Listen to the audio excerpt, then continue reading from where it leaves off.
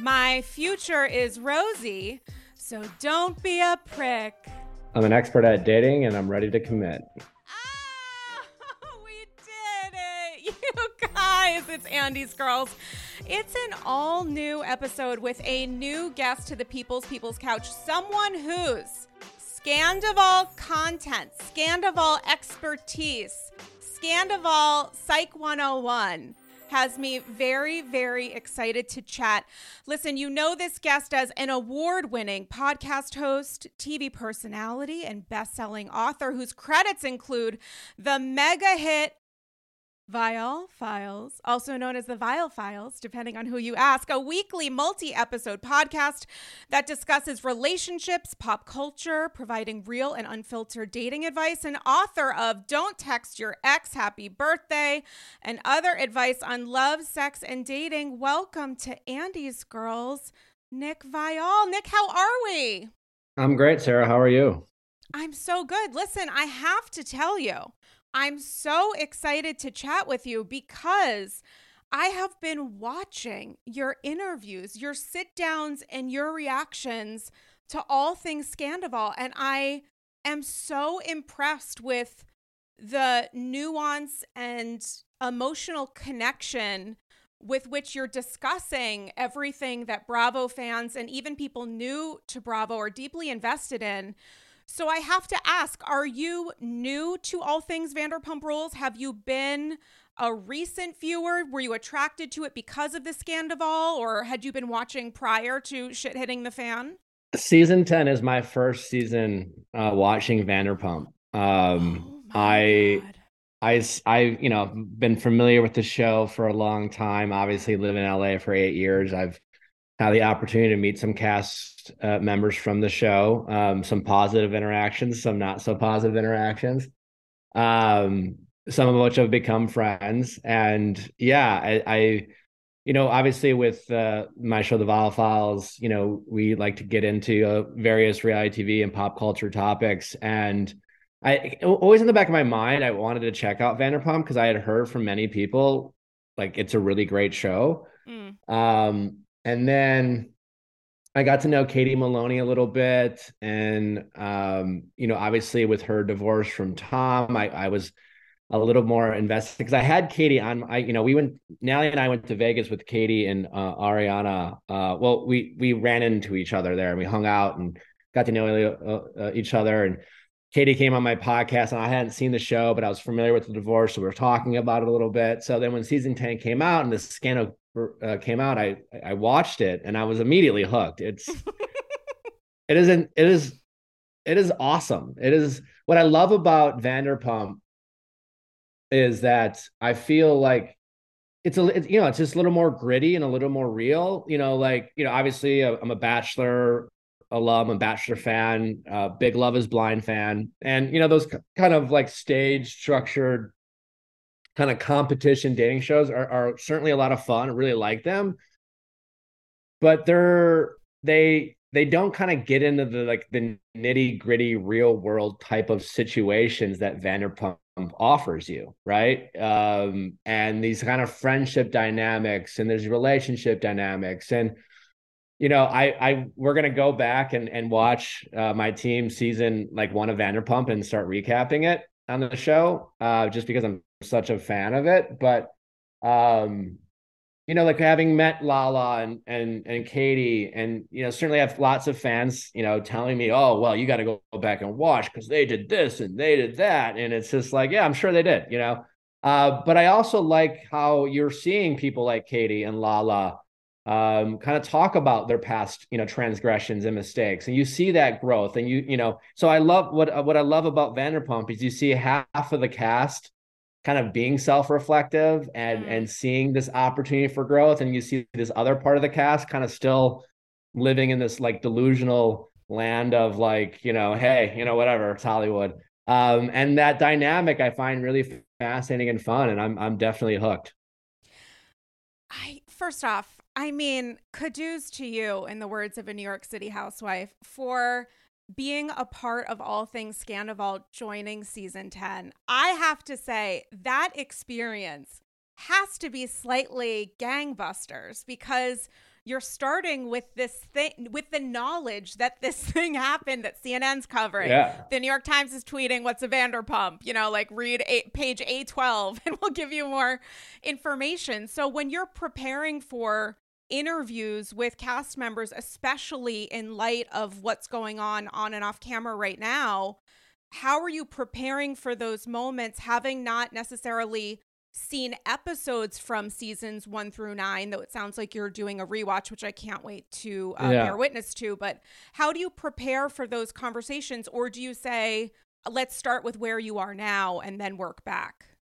A little bit of that. I certainly do the homework that is required. But, I try to, anytime I talk to anyone, I guess, on my show, especially if it's a reality TV star character, however you want to describe them.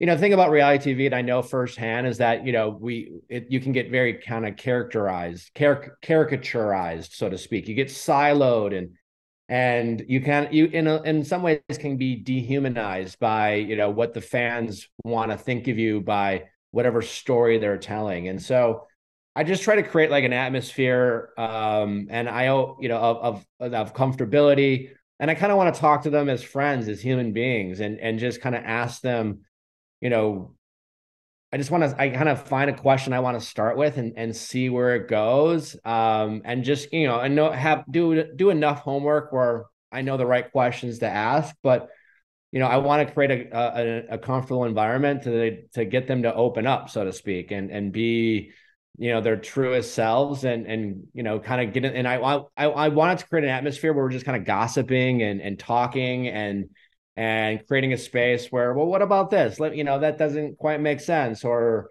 oh, that's really interesting. Tell me more, and just kind of peel back the layers. So it's just kind of trying to have a conversation and trying, my hope is that anyone listening, they feel like they're in the room with us, kind of just listening into a conversation of two friends at a bar talking about a juicy topic. That's always been the goal. So I try to be kind of present and locked in with my guest, and I want to be open to where the conversation can go rather than, make sure that, hey, well, I got to bring up something that happened from season 3 or something like that. Especially with reality TV stars, we have our scars, so to speak. We always have fans bringing up past stuff that they remember, and that can sometimes create a less than comfortable atmosphere. So the more comfortable my guests are, the more open they are, and the more given they are with their points of view and their stories.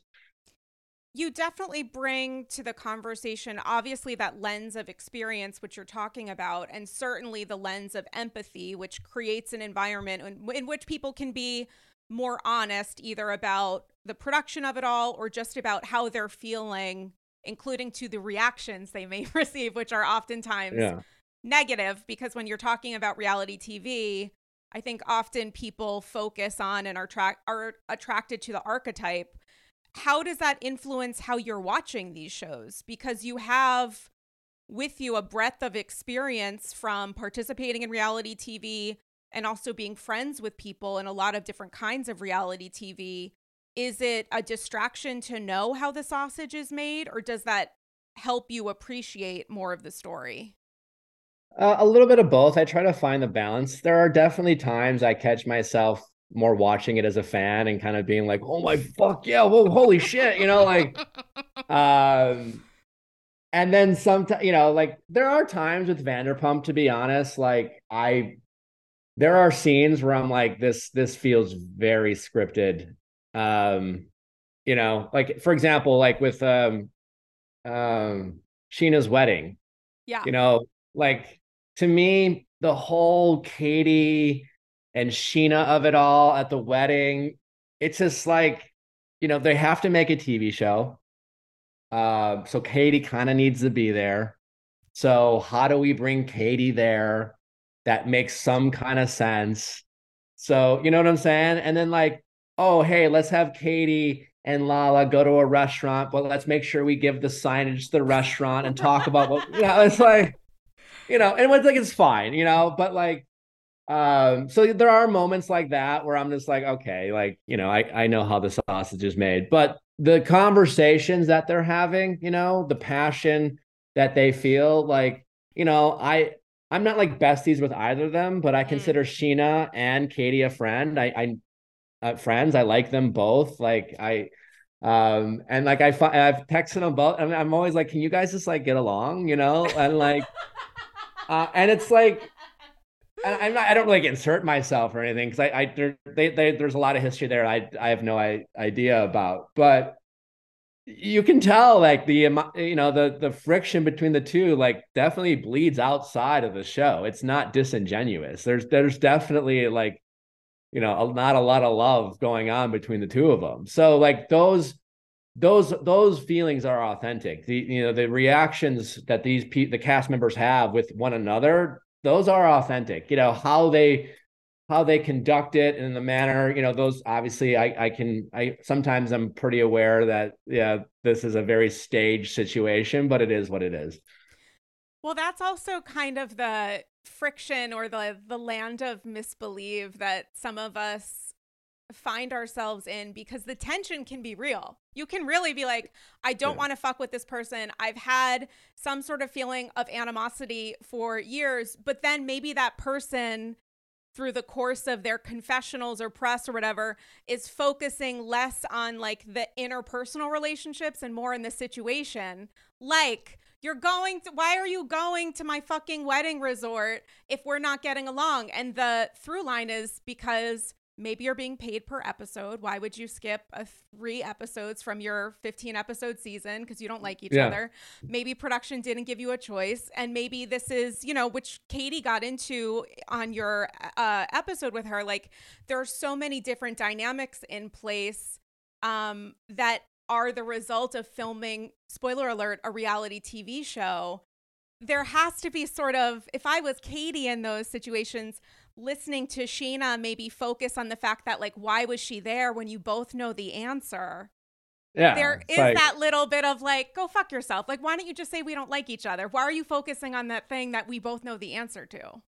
yeah, exactly. So it's fascinating how they, even to that point, it's kind of fascinating how cast will then choose to react to a situation they have no choice, and like how do they internalize it and how do they project that out to the audience. It's very fascinating. And yeah, it's like the nitty gritty of Vanderpump I find to be like top notch compared to, for example, The Bachelor, which is like, tell me your sad story and, I'm in love and blah blah blah blah blah. And Well, the stakes are also different because you come from the Bachelor world, then there's Love is Blind, both of which seem to have very high stakes in the idea of like, this is who you may want to spend the rest of your life with, but they might not choose you and your life is therefore summarily over. Versus yeah. Vanderpump, where the stakes can be like, is my significant other having an affair, or am I not going to get this shift at a restaurant? Or am I going to like fuck around and find out with someone that I thought was my friend? But it's not exactly structured to be the same thing. How do you sort of figure that out in your head? Like the difference between the stakes in each universe being, for two of the universes, sort of similar, but the other one completely opposite. Yeah, I guess that's what fascinates me about Vanderpump. And I guess like, while I haven't really got into the Housewives yet, but I imagine that I might dabble. Um, it's really fascinating. And I've asked myself this question because it's like there's a part of me that, like, for example, like when I was on The Bachelor, um, and I was like halfway through my first season, and I had developed, what felt like real feelings for Andy at the time, Mm-hmm. So I knew I was feeling these intense feelings, but I also had the self-awareness to know that I was in this kind of very controlled environment, this bubble. I knew I was a highly competitive person. So like I was just like, I know I have these feelings, but I can't discern the difference between, you know, how genuine they are versus, you know, the effect that this environment is having on me. So it was just like, well, I'll just kind of go with it. But I certainly was self-aware enough to know that I didn't know the answer.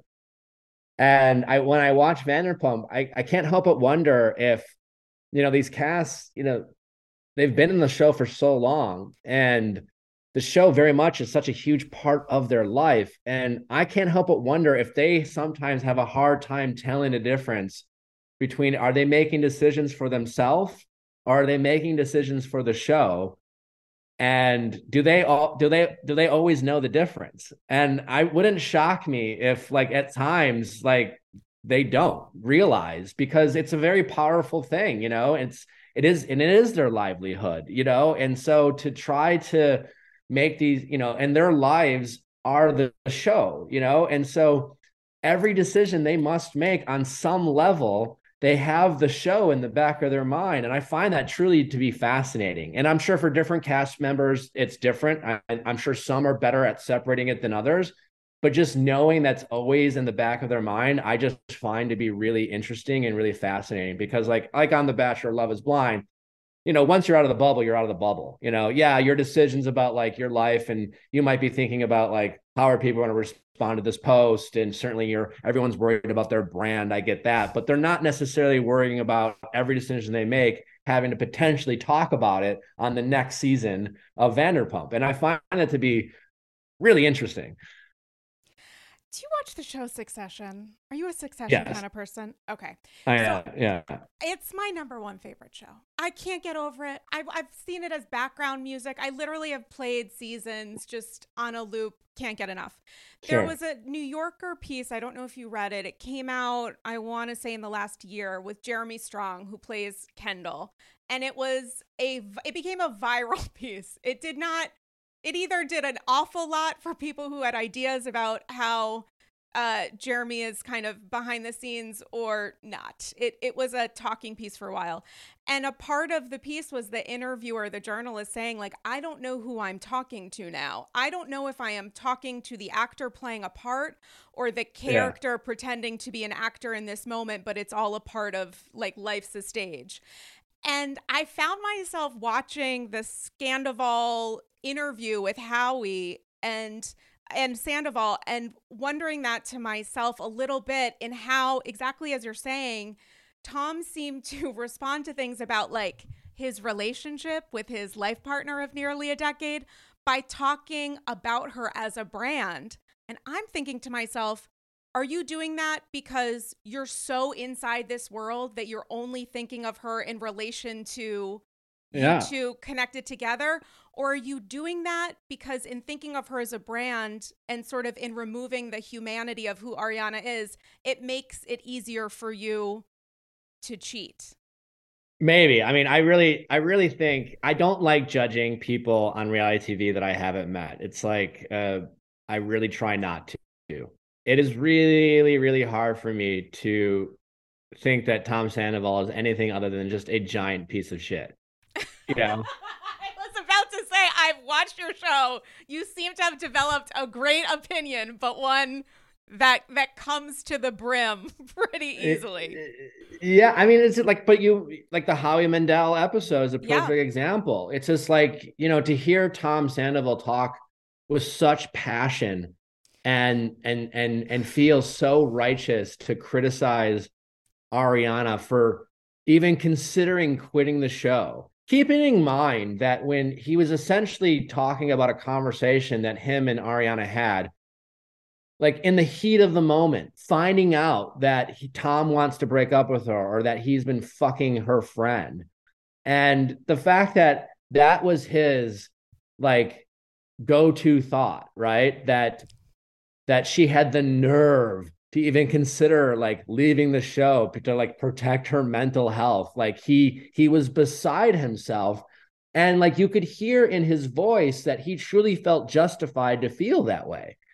He felt justified to think that, like, well, Ariana's selfish because like the first time something happens to her, she wants to quit and consider, and he's like, and he's lecturing her that she's not considering how this is going to impact everyone else. And it's just like, holy shit, Tom. Like, have you looked? I mean, I know you've looked in the mirror, Tom, because like, you love how you look, but like he hasn't really looked through, the person that he's looking at to like ever think about like the whole time he was doing this. Is he thinking about anyone else, or was in the back of his mind he's thinking, well, if I get caught, this is going to be great for the show, so you're welcome.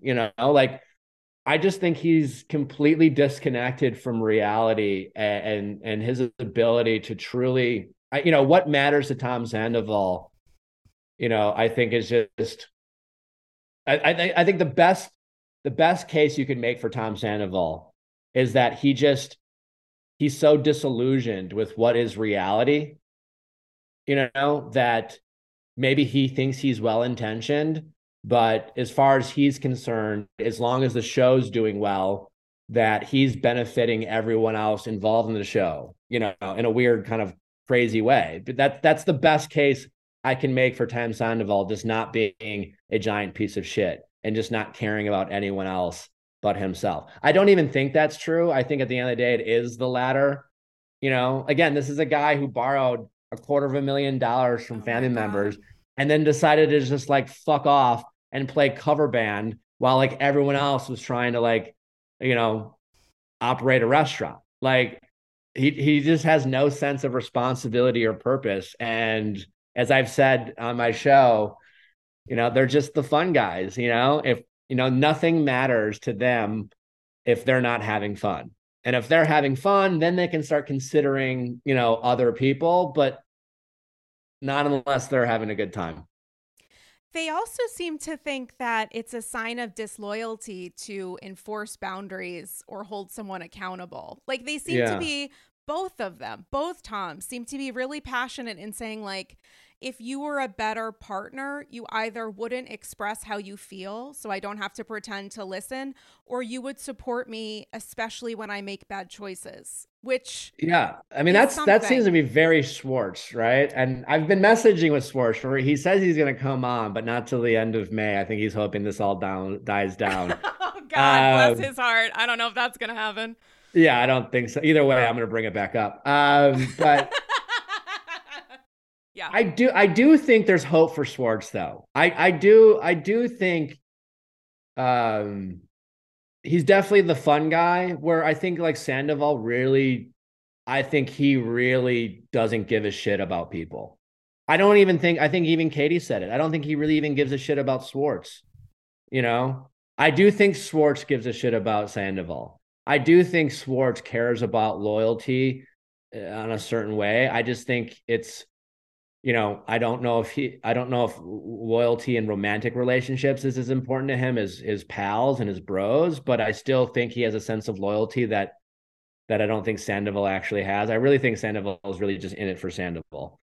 And I do feel like Schwartz would sacrifice on some level himself for friends, whether that was a right decision or not. I do think there's some hope for Schwartz. I just think he needs to kind of grow up. And I think he has to realize that sometimes being a friend is disappointing your friends.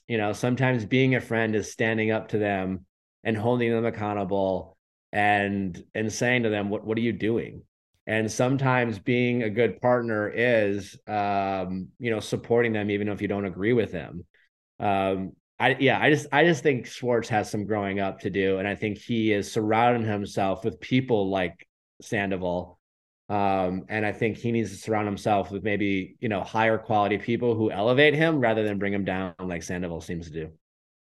But I don't know if he's gonna want to access a higher level of quality because he had Ariana and he was like, I'm good. Like I think that Schwartz has more capacity than Sandoval does to mature emotionally, otherwise be more responsible, I would say, with some of his interpersonal dynamics. But like, does he want that? I don't know. He might not be interested in it. He might be able to access it, but you have to make that choice. And I don't see him doing it.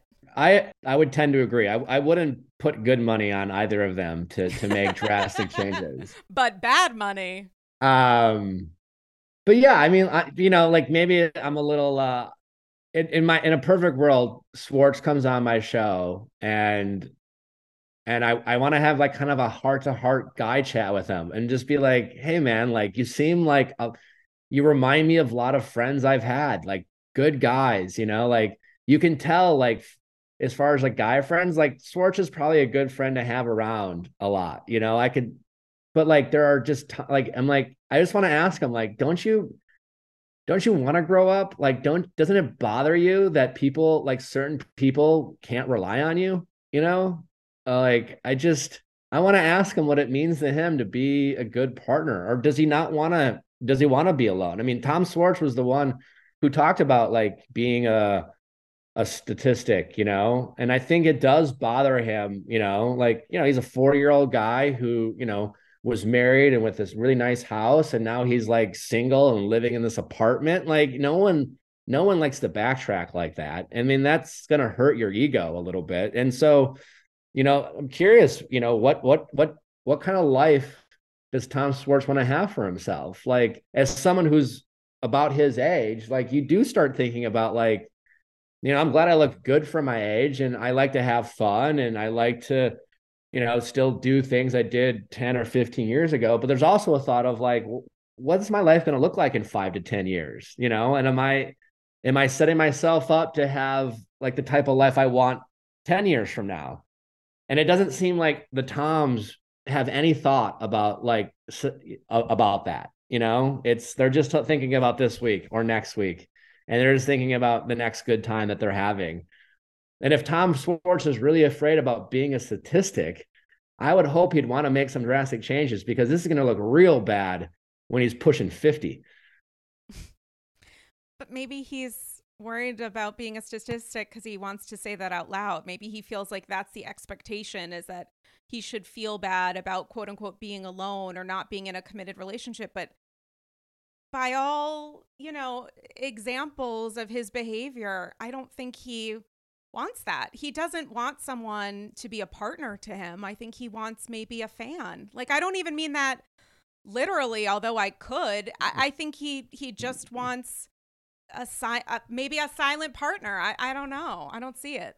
I kind of agree. I don't think he's necessarily looking for someone to at times hold them accountable or set certain standards and boundaries. I think he just kind of wants to come and go as he pleases. As I often say on the show, like there are a lot of people out there who want to have a girlfriend but don't want to be a boyfriend.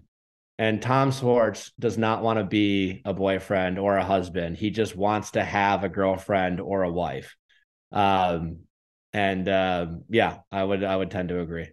Paris is always a good idea. And when I schlep on over to Europe, to my favorite city in the world, I bring with me a few important phrases that I have learned from housewives.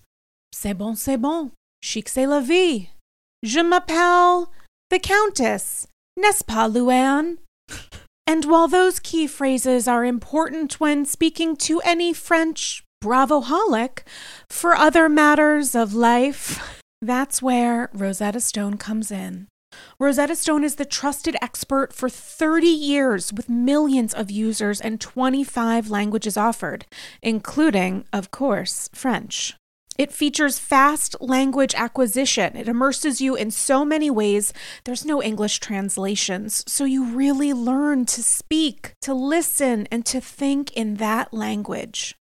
It's an intuitive process. You pick up a language naturally, first with words, then phrases, then sentences. J'adore Chris Manzo. Et toi?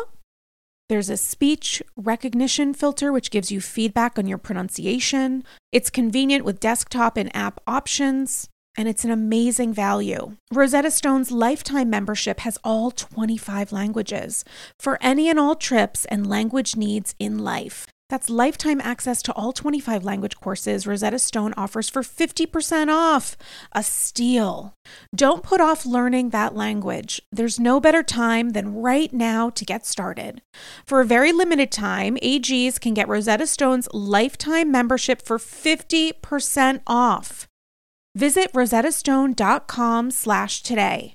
That's 50% off unlimited access to 25 language courses for the rest of your life.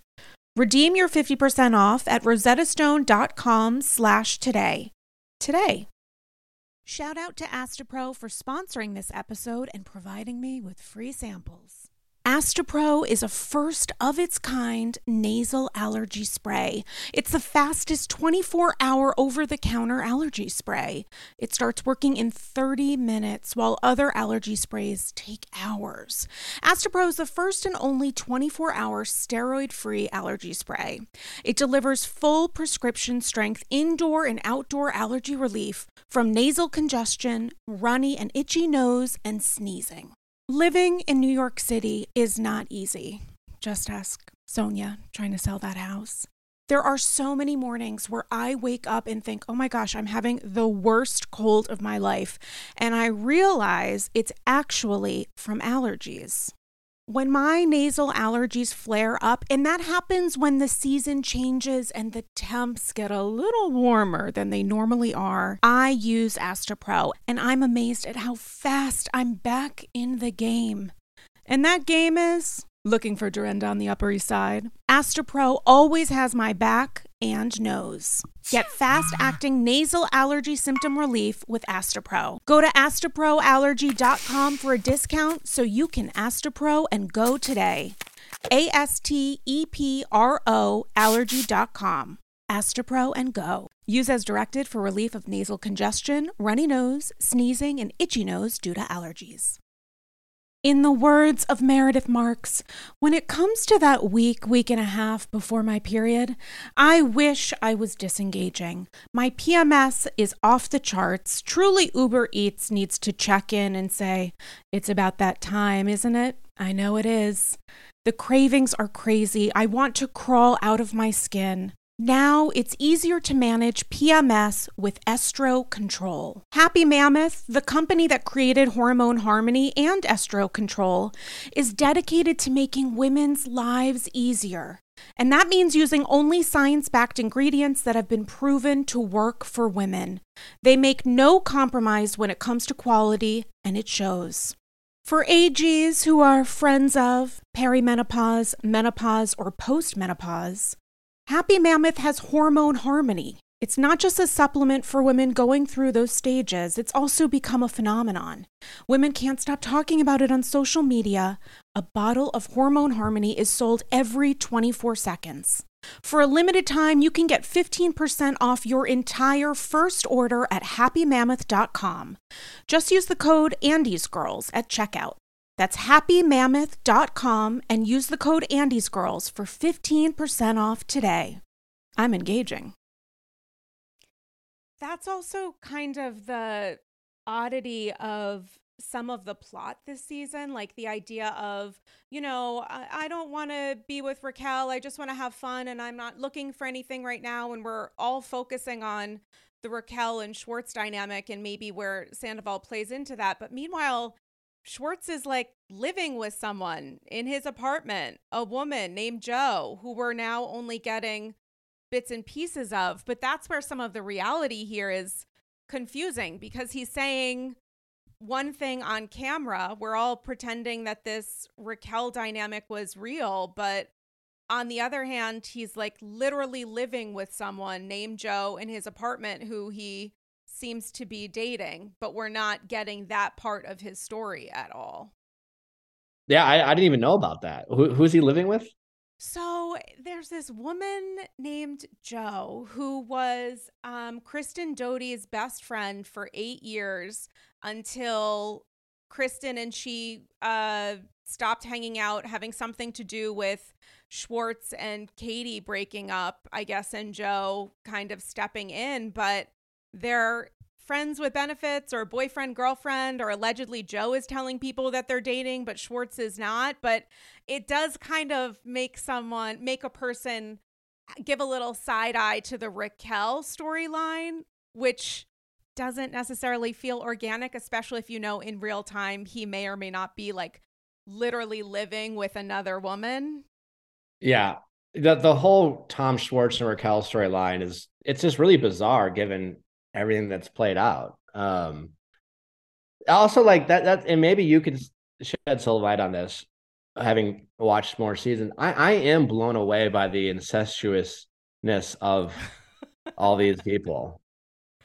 They're all wonderfully good looking people, but nonetheless, you would just think that like They all live in LA. There's a bunch of people to date. Like they can't pop. This can't. And that's the, like, is that show related or is that person? Like, because it's just like, oh my God, there are other people to date or there's other people to make out with. I just. There are more than 7 people living in LA. Is that the breaking news that you're announcing? It's just wild to me. And it's like it's like they're all in high school and they're the only people there to date. And I guess again, from a show element, maybe there's some, it's necessary to a certain extent, but that is that part that is wild to me. It's like where, I can't imagine Katie. She looks sincerely bothered by the fact that Raquel and Tom made out, and as she should. It's her ex-husband. There's a lot of feelings there, but yet, like, it makes you wonder, like, how much of that is like, like, screw it. Hey guys, can you just make out and we'll get mad? I can't really tell. And then the fact that, like, his buddy was literally having sex with her and doing all those things. I mean, I know, like, this week, but like the week before, where you had that shot of Sandoval, like, grabbing Raquel's ass right in front of Ariana, like, with cameras around. Like, the brazenness of this guy is wild. It's just, he really, maybe he wanted to get caught the whole time. I don't know. He clearly, like I said last week on my show, Tom Schwartz does not think cheating's that big of a deal. It's definitely an option for him. It's like, he's like, my bad. I know I shouldn't do it. Like, I'm sorry, honest mistake. It's like, honest mistake. That's how he treats it. He treats it as if, like, he accidentally cut off someone in line, or he parked in someone's parking spot, or it's just more of like, hey man, like, yeah, I'm sorry. I didn't realize, my bad, but like, he's definitely going to do it again. He's definitely going to get into a relationship. And when that relationship, like, has its issues and he feels unseen and he doesn't feel validated and he doesn't feel loved and he's not getting the attention or the sex that he thinks he deserves, instead of sitting down with his partner and saying, hey, like, can we figure this out? Like, I'm not getting what I need. No, he's just going to go, throw his dick around and see who catches it. I mean, takes a bite, I guess. I don't know. Like,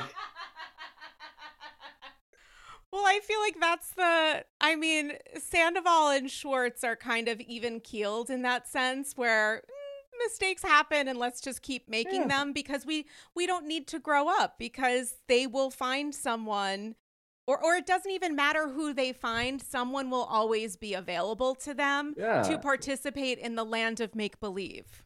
Yeah, there's, like, let's not kill the vibe. And then, like, did you see that TMZ? Kill the vibe. No, truly, they're just like, well, guys, I mean, like, I'm sorry, but, like, can we not kill the vibe? Like, like, what TMZ? And then, like, what Sandoval was like, this TMZ guy who knows their every move. Yeah, funny how that works. These are pros, These guys have been in the spotlight. They know how to get stopped by a TMZ person and ignore them. It's a little awkward. If you don't know what you're doing, yes, it's, like, kind of hard not to answer their questions, because they're so good at just kind of, it feels rude, and that's kind of how they get you. But these guys know how to do it, right? And they know how to say, hey man, I'm sorry, I don't mean to be rude, I'm running late, I just, and then you find one thing to say over and over and over, and you give them nothing. But, like, Sandoval gets caught at the airport, and he's just like, he has a 10-minute conversation with this guy about how he just can't believe how his castmates keep perpetuating the story. And I'm thinking, you're perpetuating the story. Like, you're giving this interview for everyone to respond to. You should know better. And then, the whole, like, wellness retreat thing where he, like, lectured, the wellness retreat. Yeah. It's just like, they posted a photo of their bar with a caption that had the lyric of the theme song to Vanderpump. And, like, their social media intern who maybe got a little caught up, and it was, like, kind of inappropriate, I guess. But, like, then Tom goes on his social media and posts this like lecture about how disappointed he is. It's just like, you have no business talking about being disappointed in anyone. And then like, like he just blows everything up because he just makes these, it's like he can't help himself. He just can't help himself but bring more and more attention to himself rather than just like no one heard of Maryville. You know what I'm saying? Like no one cared. And no one certainly cared about their caption. Like there's always going to be a handful of hardcore fans who are going to be upping your comments no matter what, and even if there's 30 comments, that's not a lot in the grand scheme of things, but these people like read this stuff and like lose their mind and feel like they have to, respond to everything. And all they do is amplify it, pour a bunch of gasoline on it. And then meanwhile, he's out there being like, why does everyone keep talking about this? And it's just like, because you keep talking about it, you keep posting about it, you keep lecturing other people about how they're handling it. You're wearing name tags to Coachella. You're still performing. Like you're perpetuating the story. And until he stops doing it, people won't stop responding to it. It's not rocket science. I mean, well, he does think he has a PhD in this. And I think a part of that is because I think possibly from Sandoval's perspective, he's thinking like, this is thanks to me. Like people are taking this thing that happened because of me and they're winning as a result of it. And that doesn't seem fair. Like, I don't think that in Sandoval's processing, I think he's thinking like, this is really unfair that other people are doing well as a result and not me. Because it's thanks to me. Totally. He's 100% thinking that. And like, I guess I get it on some level, but if you want it to stop. Don't give the people what they're looking for. He could fall off the grid for 3 weeks. He could stop posting. Certainly Bravo didn't want him to give the Howie Mandel interview. He chose to give the Howie Mandel interview. Like, stop, just stop doing it. And, but he can't help himself. Well, I think that's why he is who he is. I mean, he's the person who put out an apology, a Notes app apology that like, I forget if the first one just truly didn't reference Ariana or it started with a love letter to Schwartz and Sandys. It started with, hey guys, which I was so into. I was like, I start every episode with you guys and I was very into that JV energy. I was like, yes, let's play soccer. Yeah. I'm into it. Yeah, it was just wild stuff. So I have to ask, you've had several members of the cast on your show. You've extended an invite to Schwartz. You also mentioned on a recent episode that you had asked Sandoval and Raquel, you'd sort of like, and tell me to go fuck myself if this is wrong, but like you'd message them together, I think, to invite them to come on your show. The day I found out that Schwartz went on Howie's, it was like that morning of, I try to pick my battles. I was like, I've probably been pretty hard on these guys, so they're probably going to tell me to fuck off anyways. But you never know. And so I just, for whatever reason, I didn't reach out to them. And I kind of regret it, but who knows? I think he had a relationship with Howie anyways. But I DM'd them both in a group chat and said, hey guys, I'd love to have you on together. I think, it give you an opportunity to just share your side of the story, talk about your relationship. And then quickly shortly thereafter heard about the Howie interview. And so then I just DM'd Raquel separately and just, extended an invite saying, hey, like, I'd love to have you on. I think her background story is fascinating. It's not an excuse for what she did, but it's not an excuse for what she did, but certainly it might help explain, why Raquel is the way she is or why she makes some of the self-destructive choices that she seems to make. And I think, I would love to have a conversation with her to see if unlike Tom went on Howie Mandel's show and to me, in my opinion, completely demonstrated that he's just not grasping this. He's not actually really sorry. Again, like, it's like, hey, my bad. But like, I'm curious if, if Raquel sees this, I'd love to have a conversation with her about, like, where she came from. How does she view this situation? What does she want to do with this situation? How does she want to better herself? And see if she really understands, the impact her choices had on herself and other people. And I think it'd be a really interesting conversation. I haven't got a response, but I guess is she in Maryville too? Do we know where she is? Well, okay. So she put out that, or her team rather, gave an exclusive to ET or whomever, saying that she was at a health facility. I forget the actual phrasing, but I did an episode about it, that she was at like some health facility. And then it turns out that maybe she was at Miraval and they were being as strategic with their words as they were when she filed the TRO. And I did talk to somebody who is connected to the show who was like, she's always been at Miraval. She's never been anywhere else. So yeah, because what is a mental health facility? Right? I mean, if I go to I could go to Cancun, pop a couple drinks, sit on the beach, and I could be taking care of my mental health. So I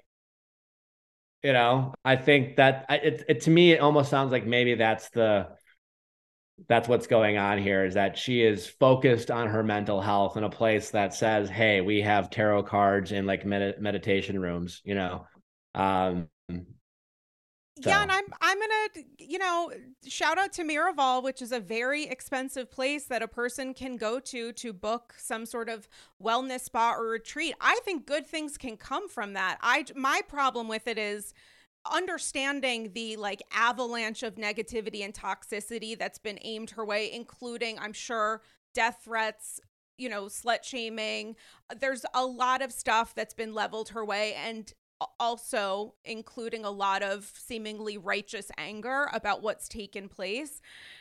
And if she needs to detach, disconnect, go for it. But her team, once again, decided to put out a very specifically worded statement using words that probably don't fit if she attended Miraval. Like, I was saying this to somebody, like, if I was on her team, if it's crisis comms or PR or whatever, don't put out a fucking statement. Just go to Miraval or whatever. Have the same paparazzi that you guys are contacting to do these outside nail salon, airport style conversations. Don't have anybody talk to you. Have someone do a like long lens photo, release that and call it a day. Like, these statements are not helping sort of establish a narrative that may be based in some level of honesty, because you're being very specific in a way that's going to be corrected if the truth paints a different picture. It's not a facility. Yeah. It's a spa. It doesn't mean she can't be seeking some sort of help or assistance, but it is not the kind of place they're painting a picture that it could be. Yeah, it does not. They're trying to paint a picture that she is taking this very seriously and really trying to better herself. And then as information comes out, it just kind of reeks of like she's not, she's just more taking a vacation and trying to sell an image rather than live the image, so to speak. But I also I heard that her PR team fired her. So who, if she has a team, I don't know who's on this team, and there's a lot of, I've learned one thing in LA, people can have a team and it might be your cousin, or right. There's a lot of people in LA who call themselves managers and publicists, and they're hardly any of those things. So, I don't know who's on her team. And maybe she has a very accredited and wonderful and good team, but I heard her PR team dropped her. And so whoever's giving her advice now, it wouldn't shock me if they are less than properly equipped to give her the advice that she might require in this moment.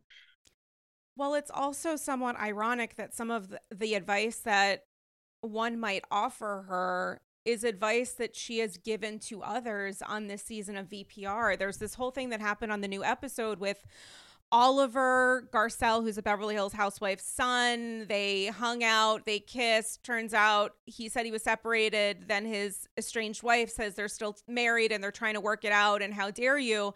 And she shows up at Lala's birthday party and says, I just want to apologize for calling you a mistress. Now I understand how easy it is to be misled by someone. And she's doing these confessionals where she's talking and crying and being very emotional and discussing how she's grown and as a person. She doesn't want to place her own value in how other people value her. And these are things that people might say to her now if they were interested in having that kind of conversation, noting she's already kind of said it to herself. And she said it when she was filming the season, while having the affair with Sandoval, and she said it while she was filming confessionals many months after the affair had started. She's talking about how she's grown as a person. She's no longer she's finding her own value in herself and not other people. And I'm wondering to myself, okay, let's take you at your word. When you're talking about how you're not allowing other people to value you or devalue you, are you only talking about women?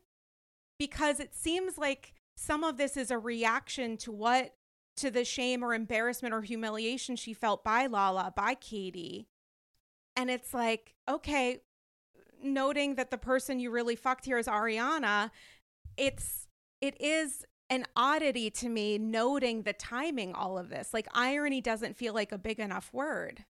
Yeah. Well, I mean, listen, not to get into all the psychology of sometimes people can compartmentalize things, right? And so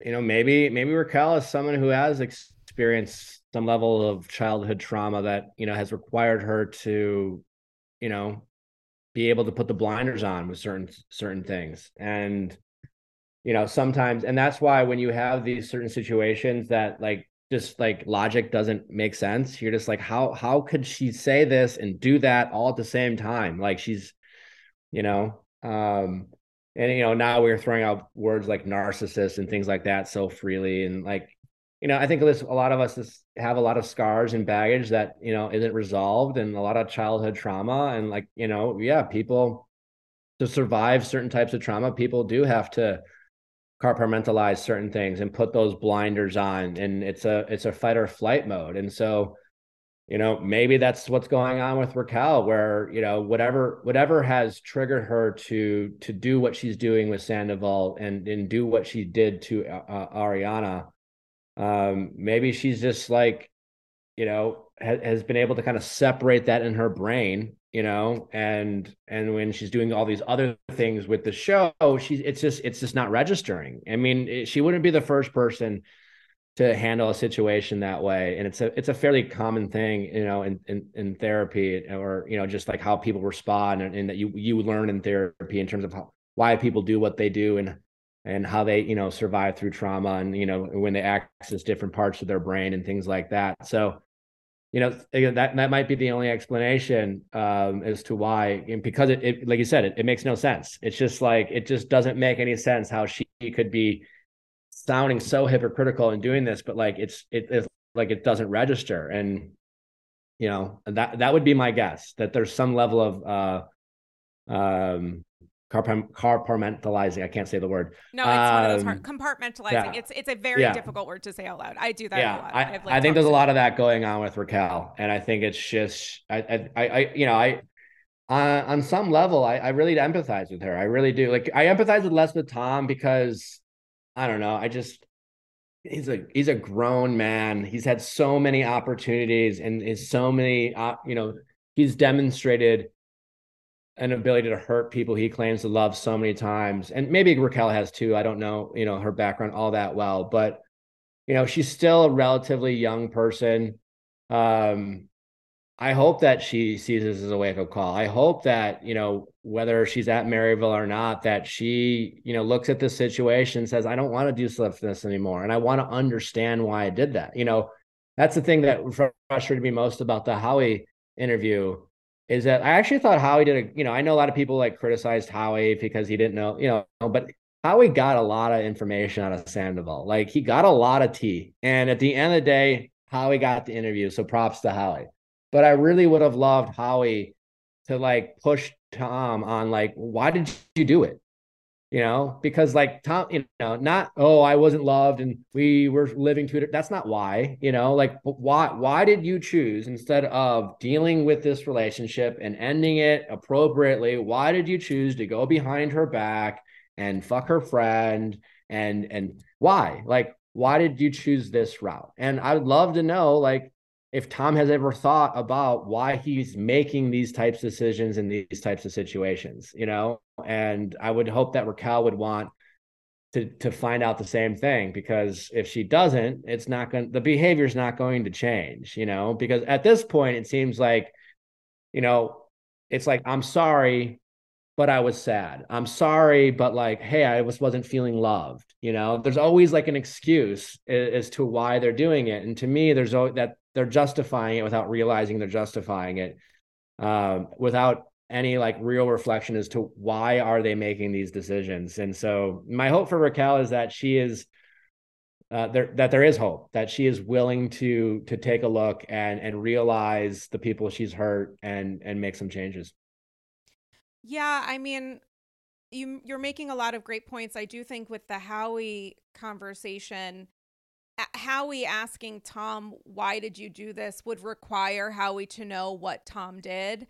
And probably the most frustrating part in watching that interview was Howie seemingly genuinely believing that Tom only kissed someone. Howie seemed to be very invested in the fact that they weren't married, which is a whole other, like, you can be in a significant, my aunt and uncle have been, he's my uncle, but they've never technically gotten married, but they are life partners. They've been together for like 45 years. That doesn't have anything to do with a person's intention. Exactly. And I mean, even Sandoval said on the interview, he's like, they were life partners. They weren't going to get married. That was the choice they made together. And so by all accounts, they were married. From how Howie saw like marriage. Tom basically said, yeah, we were, we were just living different lives, Yeah. So he definitely missed the mark on that one. But yeah, it would have been nice if Tom was being interviewed by someone who wanted to push him on that front. But who knows? He might not have, been into that. And the other part of it was, Tom was in a place where he felt quote unquote safe. So he said a lot. And it's like, you know what? We're not necessarily going to get this conversation if someone's holding him accountable.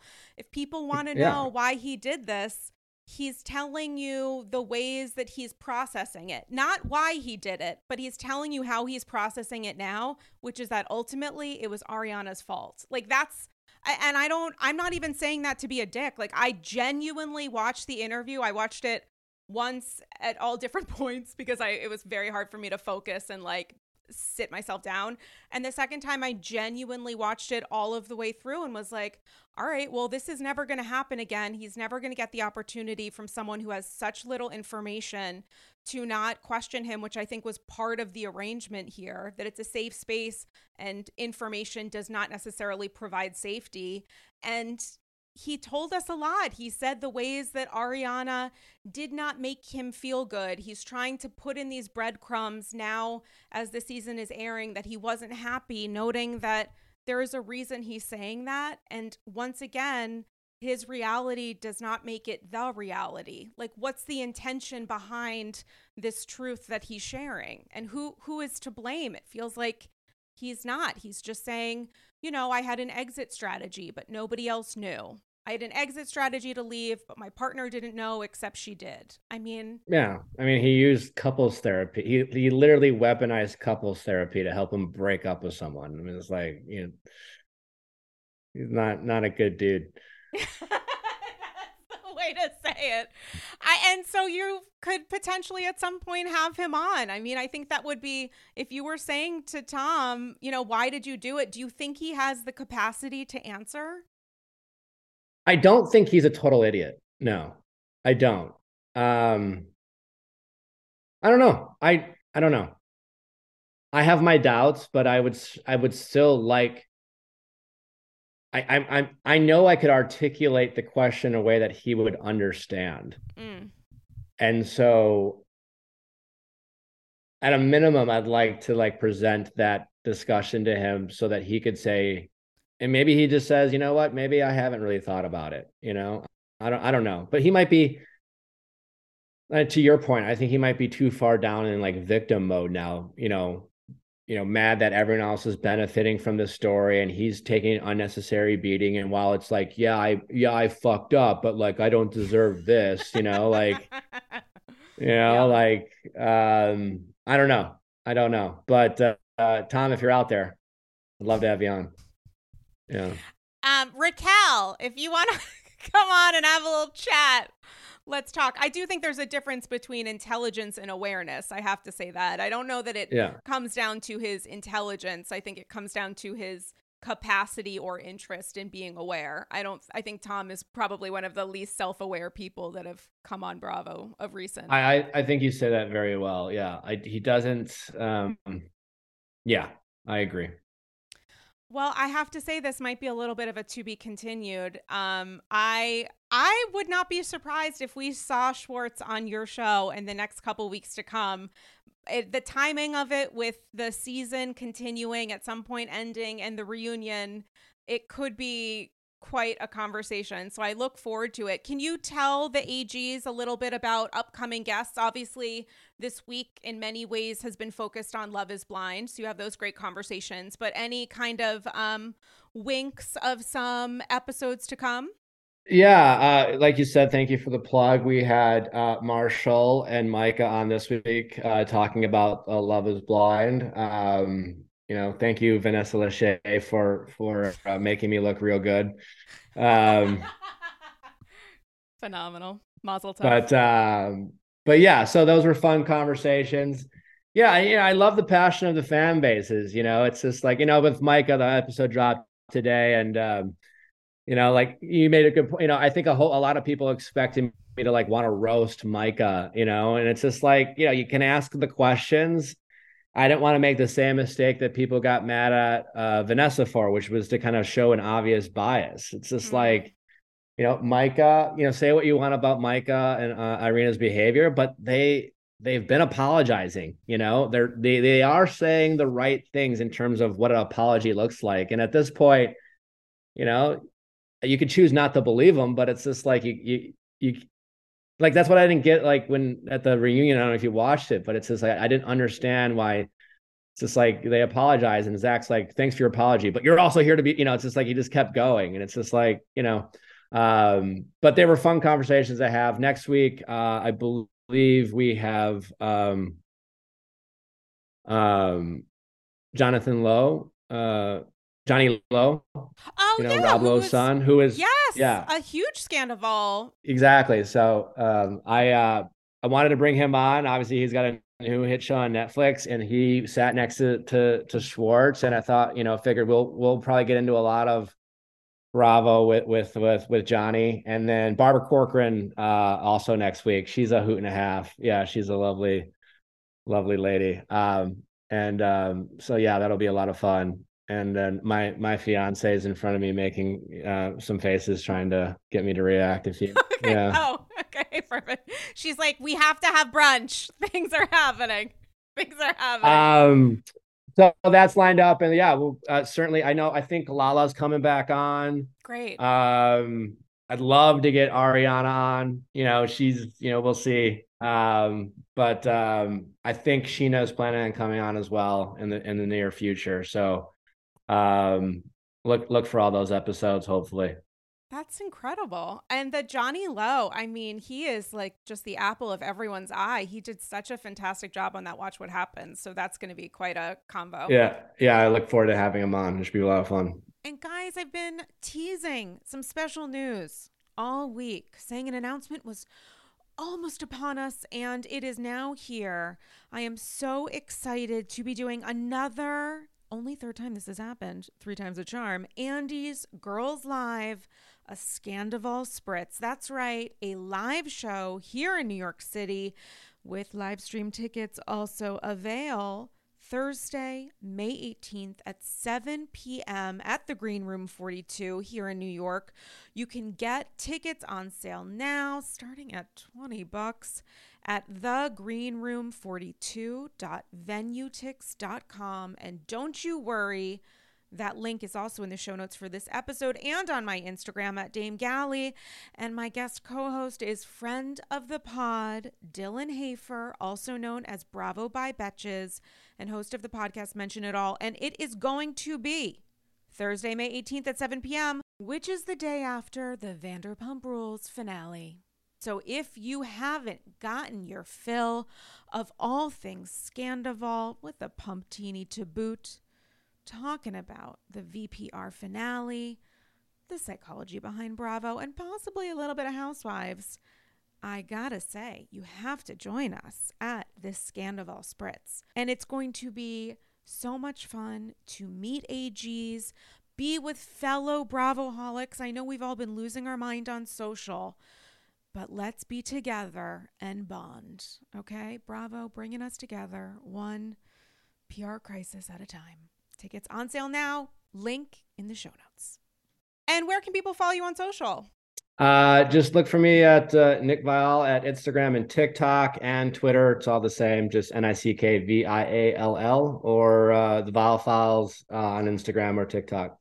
Incredible. Guys, join the Andy's Girls Patreon, #1 way to support the podcast, exclusive bonus episodes, and so much more, including a supersized Satchel Spectacular featuring your thoughts and feels on all things VPR. Follow me on social at Dame Galley.